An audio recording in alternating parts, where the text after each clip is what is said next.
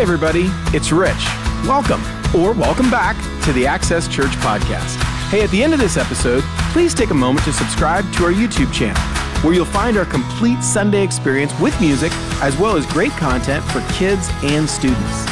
Visit accesschurch.com to keep up with everything going on around here at Access, and subscribe to our email list. We'll send you helpful suggestions each week designed to help you make friends, grow in faith, and live with purpose. Most importantly, I hope the following presentation inspires you to take your next step in your faith journey. Enjoy. I grew up in South Florida and learned to boat on the Intracoastal. We were allowed to take the boat out by ourselves starting at age 14. And so I'm very familiar with the waterways down there and some of the inlets. So a few years ago, when we were down visiting my sister at spring break, and she suggested that we rent a boat and go out and do some boating for the day, I was all for that. That sounded like a great time. So we rented a 32-foot cabin cruiser, and we set out with our family aboard, her family, my other sister. We were all on the boat, and off we go to kind of explore a little bit. So first thing in the morning, everybody's still a little sleepy-eyed, and so I thought, well, let's go out and see what the ocean looks like this morning. So we went out through Port Everglades, and it was so calm. It was like being on a lake out there. There were just like no waves whatsoever. And I tried to convince everyone like, hey, let's go swimming. And nobody wanted to get in the water. So I was like, okay, fine. So we're talking about what we should do with our day. We decided, let's motor down the Intracoastal to Biscayne Bay, and we'll have lunch in Miami, and then we'll come back after that. So we did that, motored down to Biscayne Bay, had lunch in Miami, and now we're heading back, and we're coming through Biscayne Bay, and I'm realizing with the speed limits along the way in the Intracoastal, there is no way we're going to have this boat back by the time we need to have it back. So we need to figure out a way to go into like turbo mode. And so I thought, well, no problem. We'll just go out through this next inlet and we'll get out to the ocean, and then I can go full throttle and we'll zip along, come back in through Port Everglades. And so we decided to go out through an inlet that I'd never gone out before, never really heard much about it because we did most of our boating further north. But some of y'all maybe have heard of Haulover Inlet. Maybe some of you have Googled or watched YouTube videos of Haulover Inlet. In fact, you have family coming to visit. And if you just really want to entertain your family, bring YouTube up on the TV and just type in Haulover Inlet. And you will discover that Haulover Inlet has a reputation for being one of the most dangerous inlets really in the world. I didn't know that. I didn't know that you could actually make a living as a YouTuber with a camera on a tripod just videotaping boats that came in and out of Haulover Inlet. The really fun boats are the ones that have never been through Haulover Inlet before. The really fun boats are the ones that have like their family all piled up on the bow. And, you've got like kids with no life jackets. They're just laying across the foredeck, they have no idea what's waiting for them. It turns out that there's certain times of the day that Haulover Inlet is not a problem at all. And there are other times of the day when Haulover Inlet can really catch you by surprise. And that is when the tide is going out and the wind is coming in. And it creates this like really fascinating effect where the ocean itself can be rather calm, but you can have like 6-foot waves at Haulover. We didn't know any of this. So we're motoring out, and I'm noticing as I'm looking ahead, like, this is kind of weird because we were just out in the ocean a few hours ago, and it was perfectly calm, and now it is not. I'm seeing like pretty big waves. And I'm realizing, not really sure exactly what to do here, but I start to try to formulate a plan in my mind. And if you are a boat captain, I know there's a few of us in the room that fancy ourselves to be somewhat adept at motoring a boat around. You know that you often become aware of problems significantly sooner than your passengers. But your passengers don't know this. Your passengers believe that they are the canary in the coal mine. They believe that they are the early warning system on your boat. And so when they become aware of a problem, they do what any calm, rational person would do. They begin to scream, right? Because that's an early warning system. So the first problem that we become aware, the waves are coming over the bow. A 32-foot boat is not a small boat. And when you're getting not just spray in the cockpit, but like full on wet, like head to shoulders drenched from the spray coming over the bow, you know that you're in like you're in a little bit of trouble. And so the best thing to do is you got to keep power on the throttle. You cannot let your bow go down. But of course, all your passengers think that the problem is you're going too fast. So they begin to scream, slow down, right? And you don't listen to them. And so they feel like it's a problem of volume. Have you ever seen the American tourists that are overseas and they feel like the language barrier is really a problem with volume? And so all of this is kind of beginning to crescendo. And meanwhile, I'm realizing like, I don't want to keep going forward, but at the same time, this particular boat was already a little bit top heavy. And I knew that if I went broadside to the waves at the wrong moment, it could be disastrous. And so I'm waiting to time it. I've got to have just the right amount of space between waves so that I can get this boat powered around and head back in towards safer waters. We survived. We lived. My family's all still alive. Although they feel like the whole thing was my fault. So weird. Why? Where that comes from, I don't know. But fast forward, about a year later, we were on vacation together. All the same people. We're on vacation together and we're in Alaska. And we were in Homer, Alaska, and we had some friends there who wanted to take us hiking to a glacier. It's this awesome thing in a state park. But to get there, we had to rent a boat. Well, this one was captained and motor across, I don't know if it's called the Kenai Bay, but there's a pretty big bay there at the end of the Kenai Peninsula. You go across to the state park. I mean, it's miles across. And we went over to this state park and we went over in the morning. Water was calm, everything was fine. You gotta remember, this is Alaska, so the water's like 33 degrees, right? And we hiked, it was awesome. We come back, we're waiting for the boat. The captain comes back to pick us up. He's got this aluminum hull boat that he just brings right up on the beach. And I knew that we were in for an interesting ride when he had to make several attempts to just bring the boat straight onto the beach, because the waves were so big behind him that they kept pushing the stern around and he was ended up getting broadside to the beach and he'd have to back off and try again. And so we actually had to make 2 or 3 attempts just to get everybody on the bow. Like we'd get like 3 people on and then he'd have to back off and try again. And as we're getting on, I'm thinking, now I'm not the captain. And I'm thinking, I'm a little uncomfortable with this situation. I'm a little nervous about this because I'm realizing pretty quickly that if he loses power for any number of reasons, but he's just got that one outboard engine. If he loses power for any reason, like we're gonna go sideways to these waves and we're gonna be in a world of hurt. I look around at my early warning system family, no concern, none whatsoever. So I have a video, actually. I didn't want to take your time and make you watch it today, but if you come over to my house, I've got lots of home movies to show you. I took a video of panning around, and my whole family, they're sitting on this boat, and they're like looking at, they're showing each other pictures they took that day on their phone, they're having these little conversations and stuff. And then on the video, I panned like the outside of the boat, and the boat is like, whoom, whoom on these waves. And again, I'm thinking this water is 33, 34 degrees. Like if we go in, we're dead. Haul over inlet, you can swim to the shore and the water's 75 degrees, but no one's concerned at all. And I realized that there is a tremendous difference in who is captain of the boat, right? If your brother is captain of the boat, well, then you're in serious trouble. But if it's some stranger who you've never met, who could have, I don't know, just gotten his boating captain's license yesterday, but you don't know that. You just assume he is competent, he's gonna get us to safety. And so you're completely calm and relaxed. Okay, so the moral of that story and the moral of that comparison, besides begging for your sympathy for me and what I have to deal with my family to give any respect among them, is that the captain makes all the difference in how we feel about the journey that we are on. And many of us, we are in perilous waters at different times in our lives, and we feel the stress and we feel the anxiety. You might be in a season like that right now, where you're feeling some stress, you're feeling some anxiety, you feel like you are in troubled waters. And your concern and your anxiety is well placed, honestly, because you could be in a precarious situation. But with the right captain at the helm, all of your stress and all of your anxiety can be resolved because you can know I might be in perilous waters, but someone is in charge who is bigger and better than the situation around me.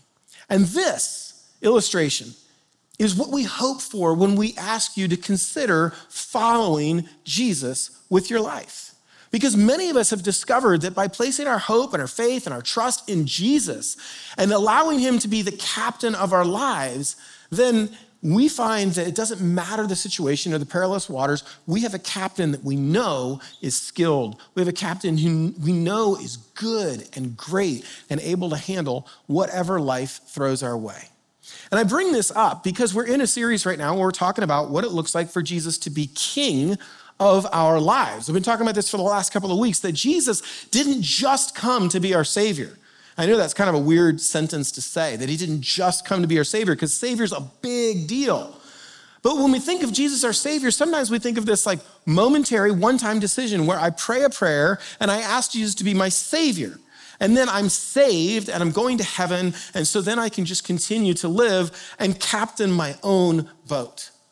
But the reality is that Jesus didn't just come to be our Savior. In fact, as we've been looking at the last couple of weeks, Jesus came to be our King. And so the question that you and I have to ask as we're exploring this over these few weeks is not just, is Jesus king, but is he my king? Have I allowed Jesus to not just be my Savior, a one-time prayer and I'm good and I'm going to heaven, but in a day in and day out basis, when I am surrounded by turbulent waters, am I willing to allow Jesus to be my king? And today I want to take that a step further. I want to ask the question, should he be my king? Should he be your king? Is Jesus worthy of being our king? So this is the series that we're in. It's called The Day After Christmas. And we're calling it The Day After Christmas because the day after that very first Christmas, the world would never be the same again. The world was changed forever. And not everybody recognized it in that moment or on that day, but the world had changed and the world would never be the same. And so if you're here today and you're someone who's just considering Jesus, if you're here today because someone invited you, you're here today because you're investigating Jesus, I'm so glad that you would look into the person of Jesus, because the conversation around Jesus is the conversation of life. Every other conversation about is there a God and is there a higher power and how did we get here and was it a big bang or was it creation or was it both? Like they really all start with asking the question, who is Jesus? Who is Jesus? Because if we look into the historicity of the life and the events of Jesus, then that begins to answer so many of the related questions in life. And so we want to explore today, who is Jesus and is he worth being my king? Now, we talked about the last couple of weeks that there was a census in those days, and the census was designed to increase the tax base, but the census also meant that you had to travel back to the city where you were born. And so this first Christmas, there's all this chaos and everybody travels back to where they're born. Joseph takes Mary, to whom he is betrothed. And so many, many miles on donkey back. That could not have been fun. I can only imagine how Joseph and Mary were probably just a little bit short of patience by the time they finally arrived in Bethlehem, only to find that there was no room for them to stay in an inn or in people's homes. And so they find themselves giving birth to Jesus in a stable and placing him in a manger. So this is where we arrive in the story today. Jesus as a baby in a manger, and now it is time for the birth announcement. I don't know if you guys remember when you sent out your birth announcement. What a great moment that was, right? To be able to announce to the world that a baby had been born, that a child had been born to your home, to your, maybe nieces or nephews, but this idea that you could celebrate a brand new life. And imagine if you're God and you get to plan a birth announcement for your son. It might look something like this. Luke records this, and there were shepherds living out in the fields nearby. This is nearby Bethlehem, and they were keeping watch over their flocks at night. Now, there's a little bit of tradition around these shepherds. One tradition says that these shepherds might have actually been keeping the sheep for the temple. Jerusalem is only 6 miles away, and it's possible that these shepherds were tending sheep that would be used as sacrificial lambs at the temple. And so there's some symbolic nature to that, right? We're not sure about that. We know that about 200 AD that was true. About 200 years after the birth of Christ, that Bethlehem and these fields would have been where the temple sheep would have been. But we don't have great scholarly data on that going all the way back to the time of Jesus. So it's a nice tradition. It may be true. I think it's got a lot of symbolic nature to it, but we're not 100% sure of that. But what we do know, or what we are pretty certain about, is that this would have been the very same region where David would have been a shepherd as a boy. Where David, who the city of Bethlehem was called the city of David, he would have been in the field, and he would have been tending flocks as a boy. And when David was about 16 years old, his brothers came and they called him out of the field, and they called him because there was a special person who had visited their home, the prophet Samuel, and Samuel was there to anoint David king. And so in one day, David had gone from a shepherd in the fields to being anointed king over Israel. So just a little bit of the background of these fields where the shepherds are watching over the sheep. And an angel of the Lord appeared to them. And the glory of the Lord shone around them, and they were terrified.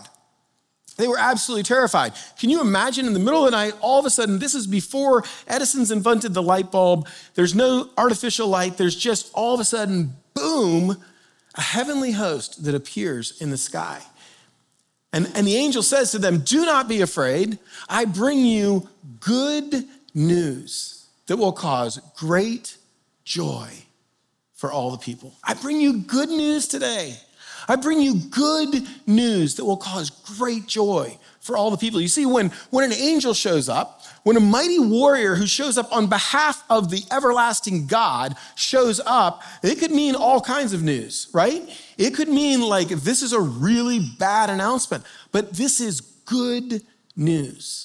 This is not a God who comes and shows himself because he's angry or he's frustrated or he's at the end of his temper with you. This is a God who shows up full of love and grace and mercy and says, I have good news for you.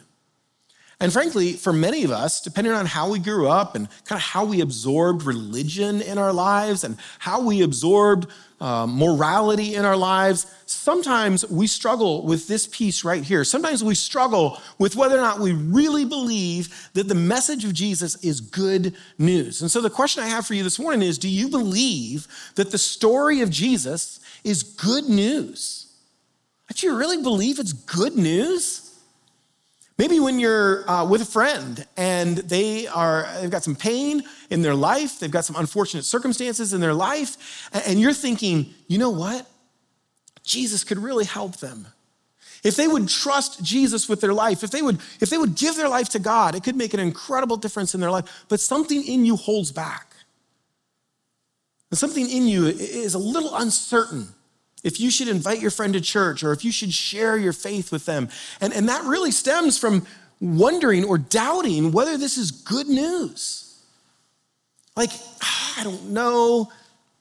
They're gonna feel like it's a lot of rules, or I'm trying to share religion with them. Listen, the story of Jesus is not about religion. Religion is all about us trying to earn our way to God.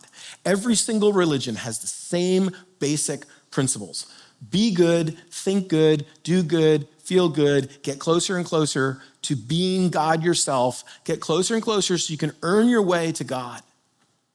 And the story of Jesus is the exact opposite. It's unique among all the world religions because it's the only one where God doesn't wait for us to earn our way up to him, but he comes down to us. The story of Jesus is such good news. The story of Jesus is good news when we recognize that we are mired in a pit and that God has lifted us up out of it, that we have an incredible debt that we cannot repay ourselves.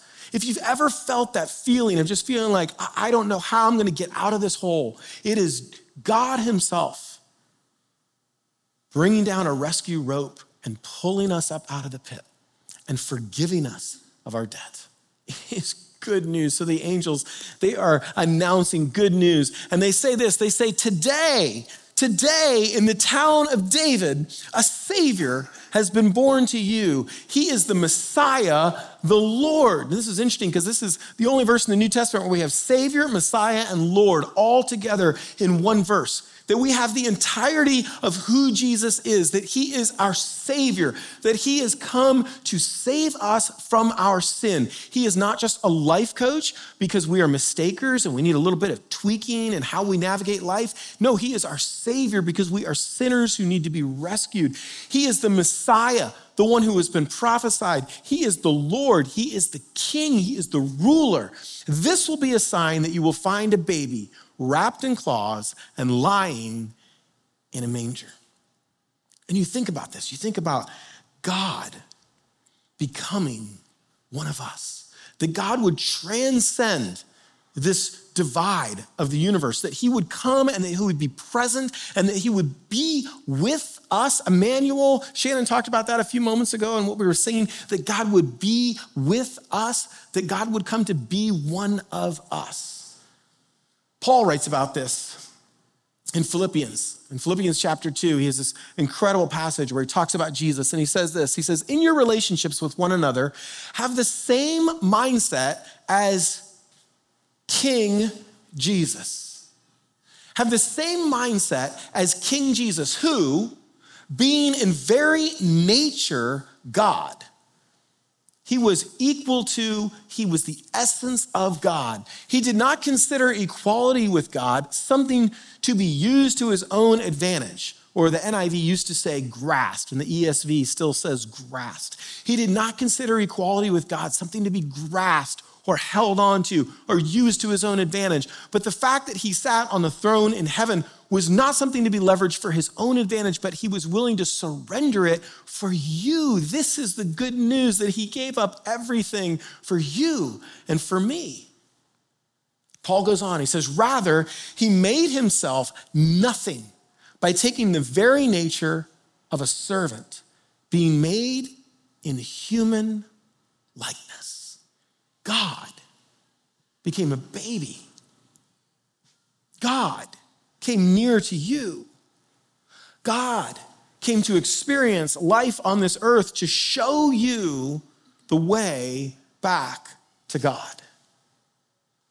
I've said before that many of us at different times in our lives, we feel very far from God, but the reality is we are never far from God because God is right on our heels and he is inviting us. He is a king who doesn't force himself on us. He is a king who doesn't make us obey him. He is a king who comes and invites us into relationship with him. In fact, the humility with which Jesus entered the world, the humility with which he entered the world foreshadowed his heart for the world.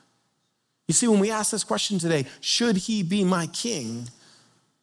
Part of the answer is, don't you want a king who comes and doesn't demand that his subjects lay down their lives for him, but a king who comes willing to lay down his life for his subjects?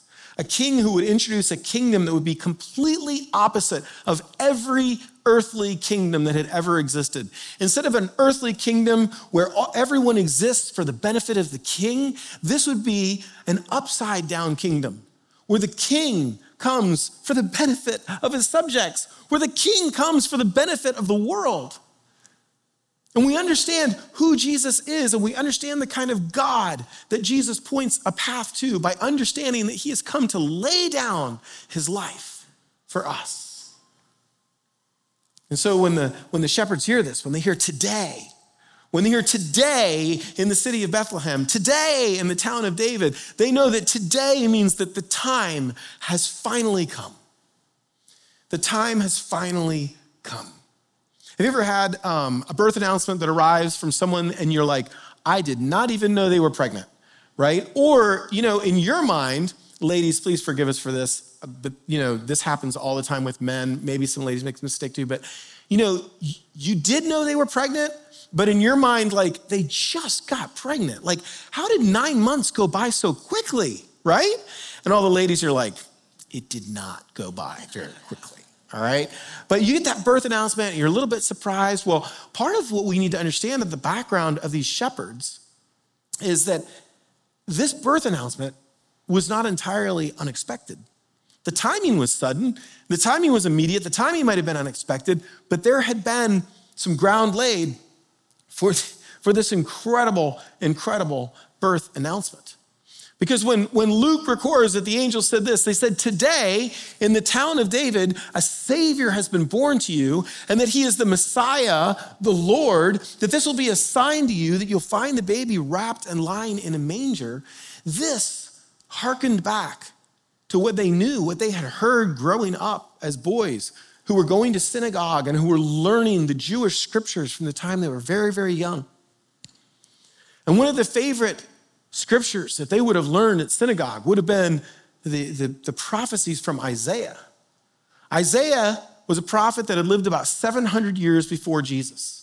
And during that time, the Assyrian Empire was oppressing Israel, and Israel had felt down and felt defeated. And through Isaiah, God made promises to the nation of Israel. Through Isaiah, God said to the nation of Israel, there's good news coming. There's good news coming. In fact, in Isaiah chapter 9, 700 years before Jesus was born, we see this written. For unto us a child is born. To us a son is given, and the government will be on his shoulders. He will rule. He will come not just as a religious figure, not just a teacher on a hillside, but he will come as king. And he will be called Wonderful Counselor, Mighty God, Everlasting Father, and Prince of Peace.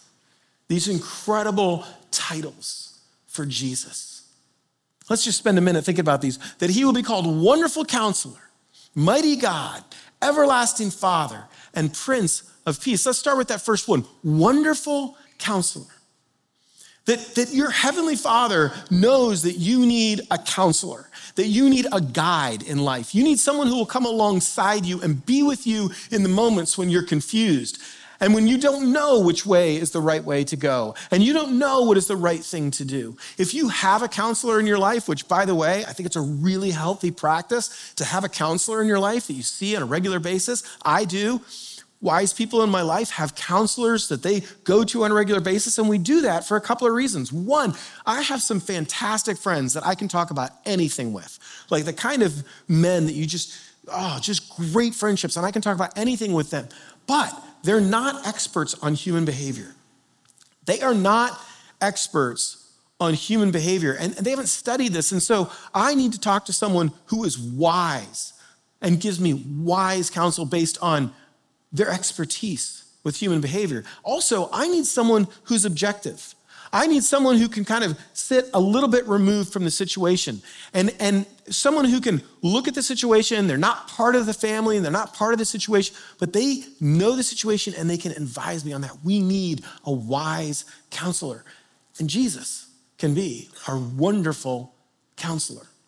In fact, Jesus said that he was the way to God, that he would be our guide. He says, I am the way and the truth and the life. Not I know the way, I am the way, the truth, and the life. That the only way to God is through God. The way to God is not through a prophet or a teacher. The way to God is through God. And so Jesus came to be the way and the truth and the life. No one comes to the Father, he said, except through me. And I know that sounds exclusive. And I know that in our culture and our world today, we don't want Jesus to be exclusive. We'd like to think that it's not about what you believe, it's about how sincerely you believe it. But Jesus comes and he says, I am the way, the truth, and the life. I am not a man who's showing you the way to God. I am God who has come to you to bring you home. I stand alone as God who can show you the way to God. Which brings us to this next one. He's wonderful counselor and he's also mighty God. That Jesus would be God. Every once in a while, I'll have a dialogue with someone and they'll say, well, Jesus never claimed to be God. Oh, actually, on many occasions, Jesus was worshiped by his disciples. He was worshiped by his followers. He was bowed down before as God. Now, the disciples who were raised Jewish, they would have known what the consequences were for blasphemy.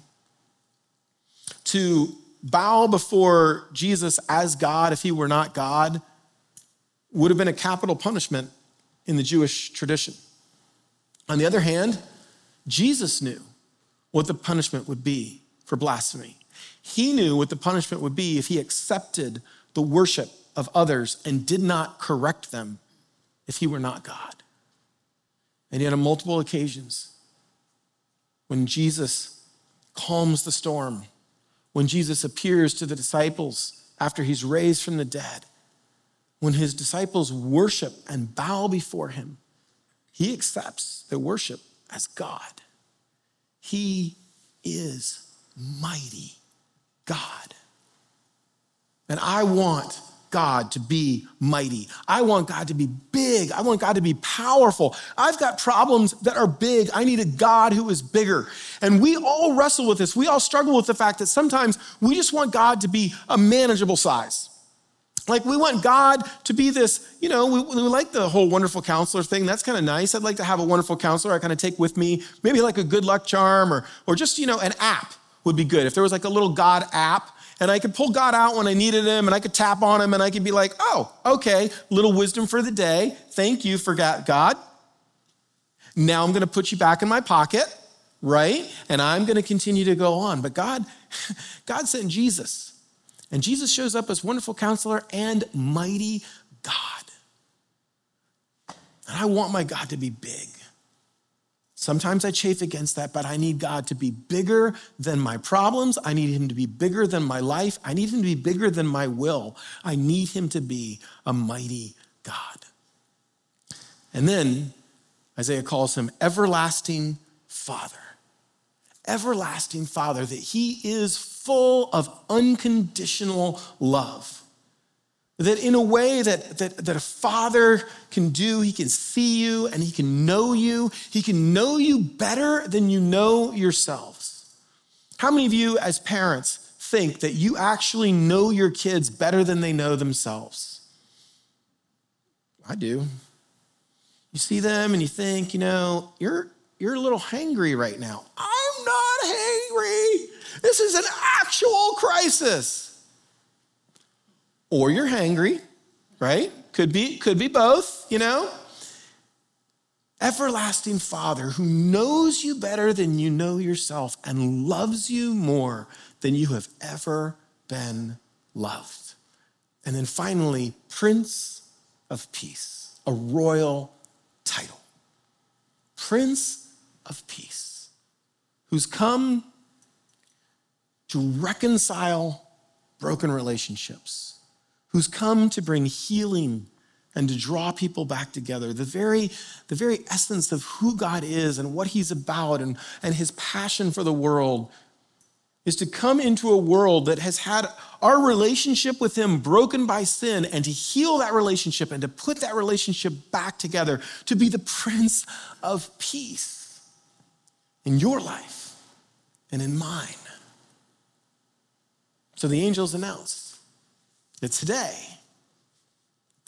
in the town of David, a Savior has been born to you. He is the Messiah, the Lord. And this will be a sign to you. You'll find a baby wrapped in cloths and lying in a manger.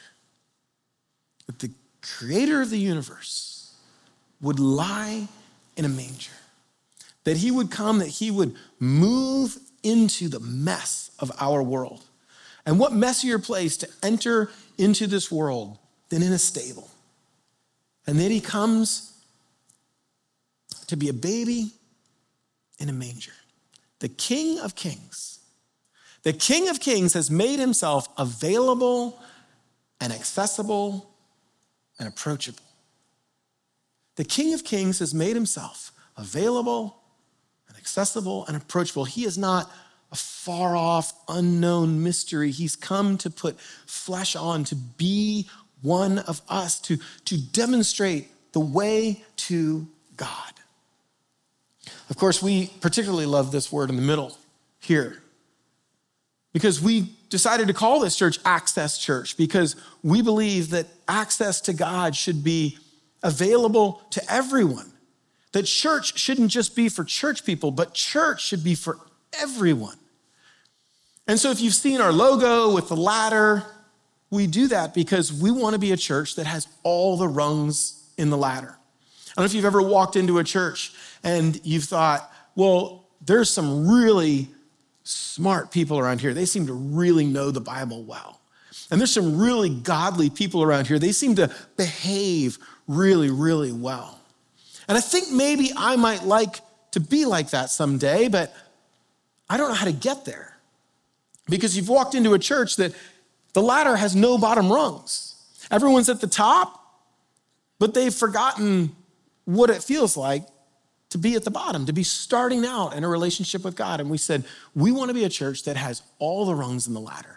We want to be a church that makes it possible for anyone to follow Jesus. We want to be a church that inspires everyone to follow Jesus, regardless of their background or the biography, where they come from. We want to help them with where they're going toward Jesus. And so the King of Kings has made himself available and accessible and approachable to you and to me. He's come personally, not as a system of religion, but he's come personally to invite you to allow him to be your king, to sit on the throne of your life. His best friend John said it like this: after Jesus had been crucified, after he rose from the dead, after he went back to heaven, John, years later, he sat down, and when he was trying to describe who Jesus was in his life, he said this. He said, the Word became flesh. The Word, the everlasting Word, the eternal being of God, he became flesh, and he made his dwelling among us. And we've seen his glory, the glory of the one and only Son who came from the Father, full of grace and truth. Not half truth and half grace, but full of grace and full of truth.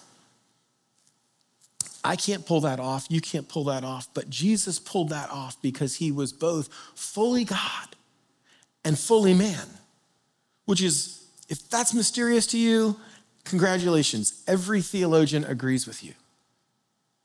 It is mystifying, but it is the essence of who Jesus was, that he was fully God and fully man.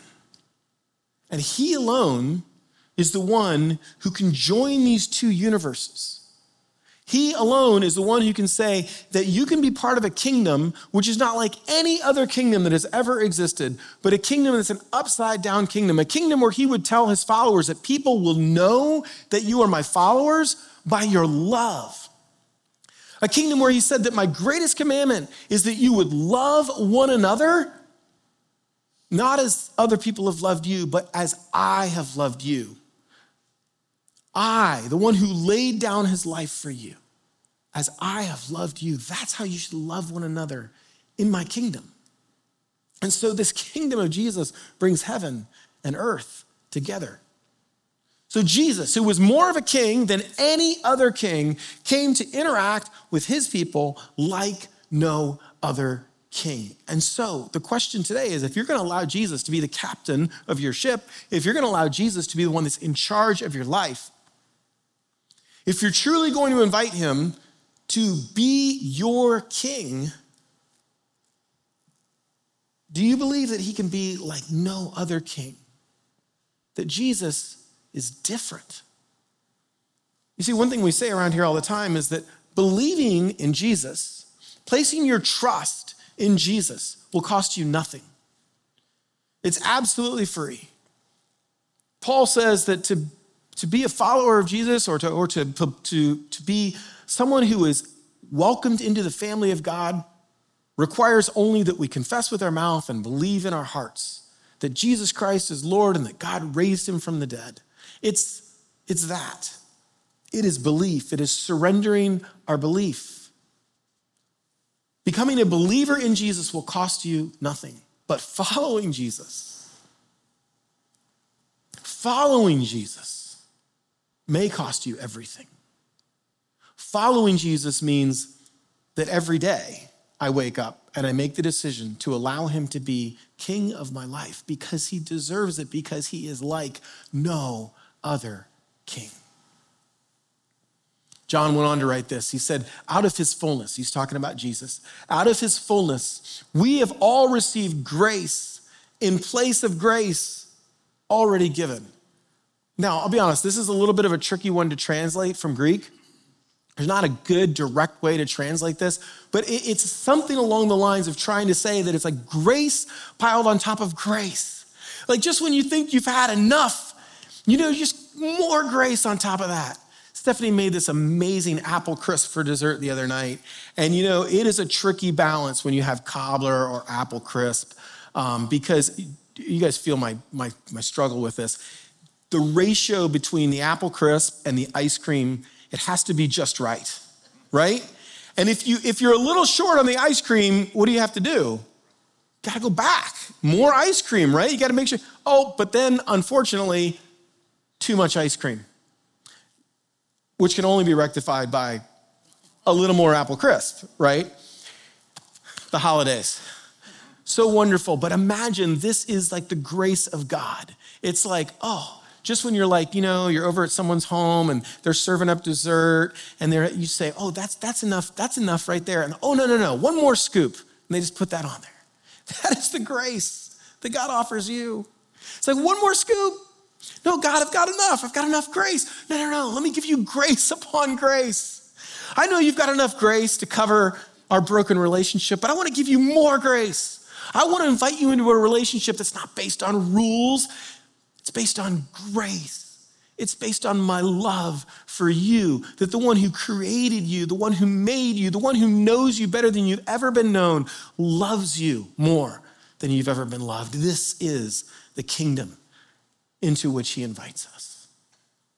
John says, for the law was given through Moses. The law, the rules, the 613 laws that the Jewish people had to keep. The law was given through Moses. But through Jesus, grace and truth. Grace and truth. I want to go back to that passage in Philippians chapter 2 because it's one of my favorites, and where a moment ago Paul was talking about how Jesus humbled himself. He considered equality with God not something to be grasped, but he humbled himself and he became obedient even to death on a cross. And this is how Paul continues that passage. He says, and being found in appearance as a man, he humbled himself by becoming obedient to death, even death on a cross. Your Creator humbled himself for you and for me. Therefore, this is the awesome part, therefore, God exalted him to the highest place and gave him the name that is above every name, that at the name of Jesus, every knee should bow in heaven and on earth and under the earth. Every knee will bow to King Jesus someday. The question is, will you bow today? Will you bow in this lifetime? Or will you bow later when it's too late? No one will be forced to bow, but someday in eternity, we will all see Jesus for who he is, and we will all fall to our knees. No matter how skeptical we were during our life on earth, no matter how rebellious we were during our life on earth, no matter how much we turned our back on him and would not allow him to be king during our life on earth, there is a day when we will all bow and we will all recognize that he is king. We will see him for who he truly is, and every tongue will acknowledge that Jesus Christ is Lord that Jesus Christ is King, to the glory of God the Father. So here's what we're left with this morning as we wrap up this series. Jesus has invited you to be king.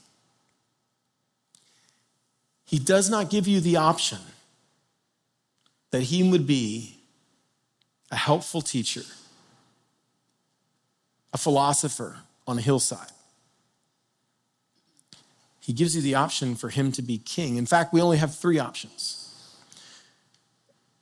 This is first posed by C.S. Lewis that I'm aware of, and many have talked about it since, and I've never heard anyone disprove this. These are the 3 options that we have when considering with Jesus who he is. He is either liar or lunatic, or he is king. Jesus could have lied. It could have been the biggest scam of all time. It could have been a giant hoax. That is an option.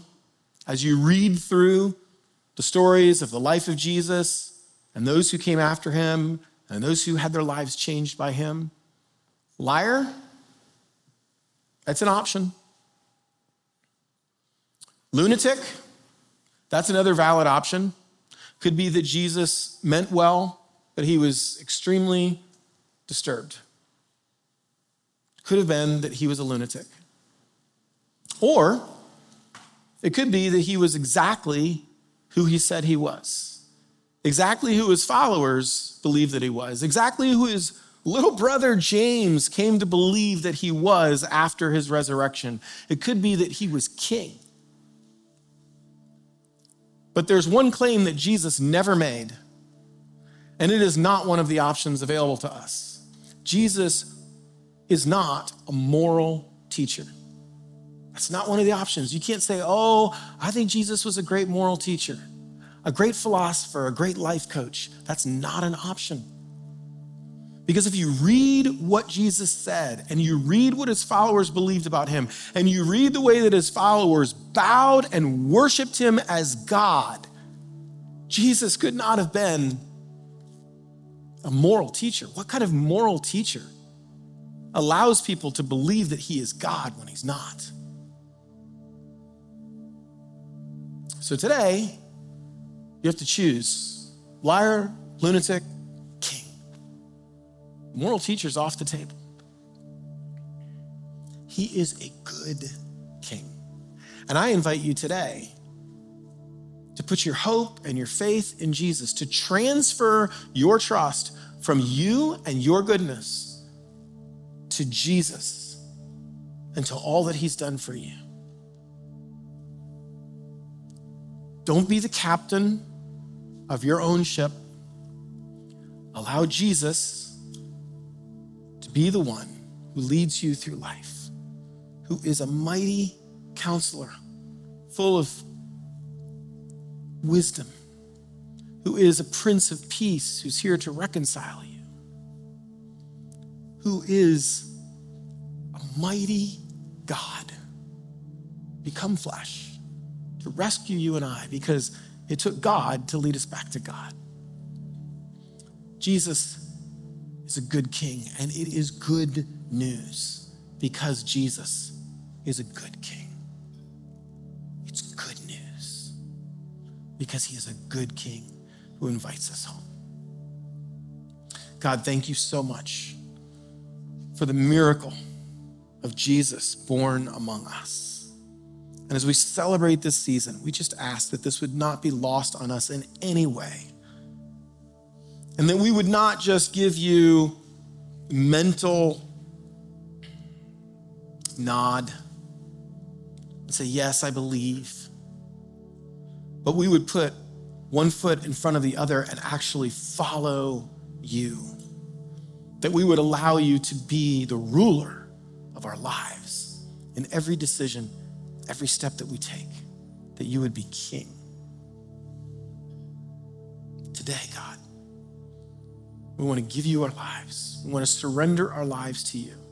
Maybe if we're in this room today and we made this decision a long time ago, maybe today we need to come back to you and we need to say, my whole life, God, not just some of my life, not just parts of my life, not just most of my life, my whole life, God. I want to give you my whole life. I want to surrender my whole life. I want it to come under your dominion, and I want you to be king in my life, because there's only room for one king. We must choose. God, help us today to choose you.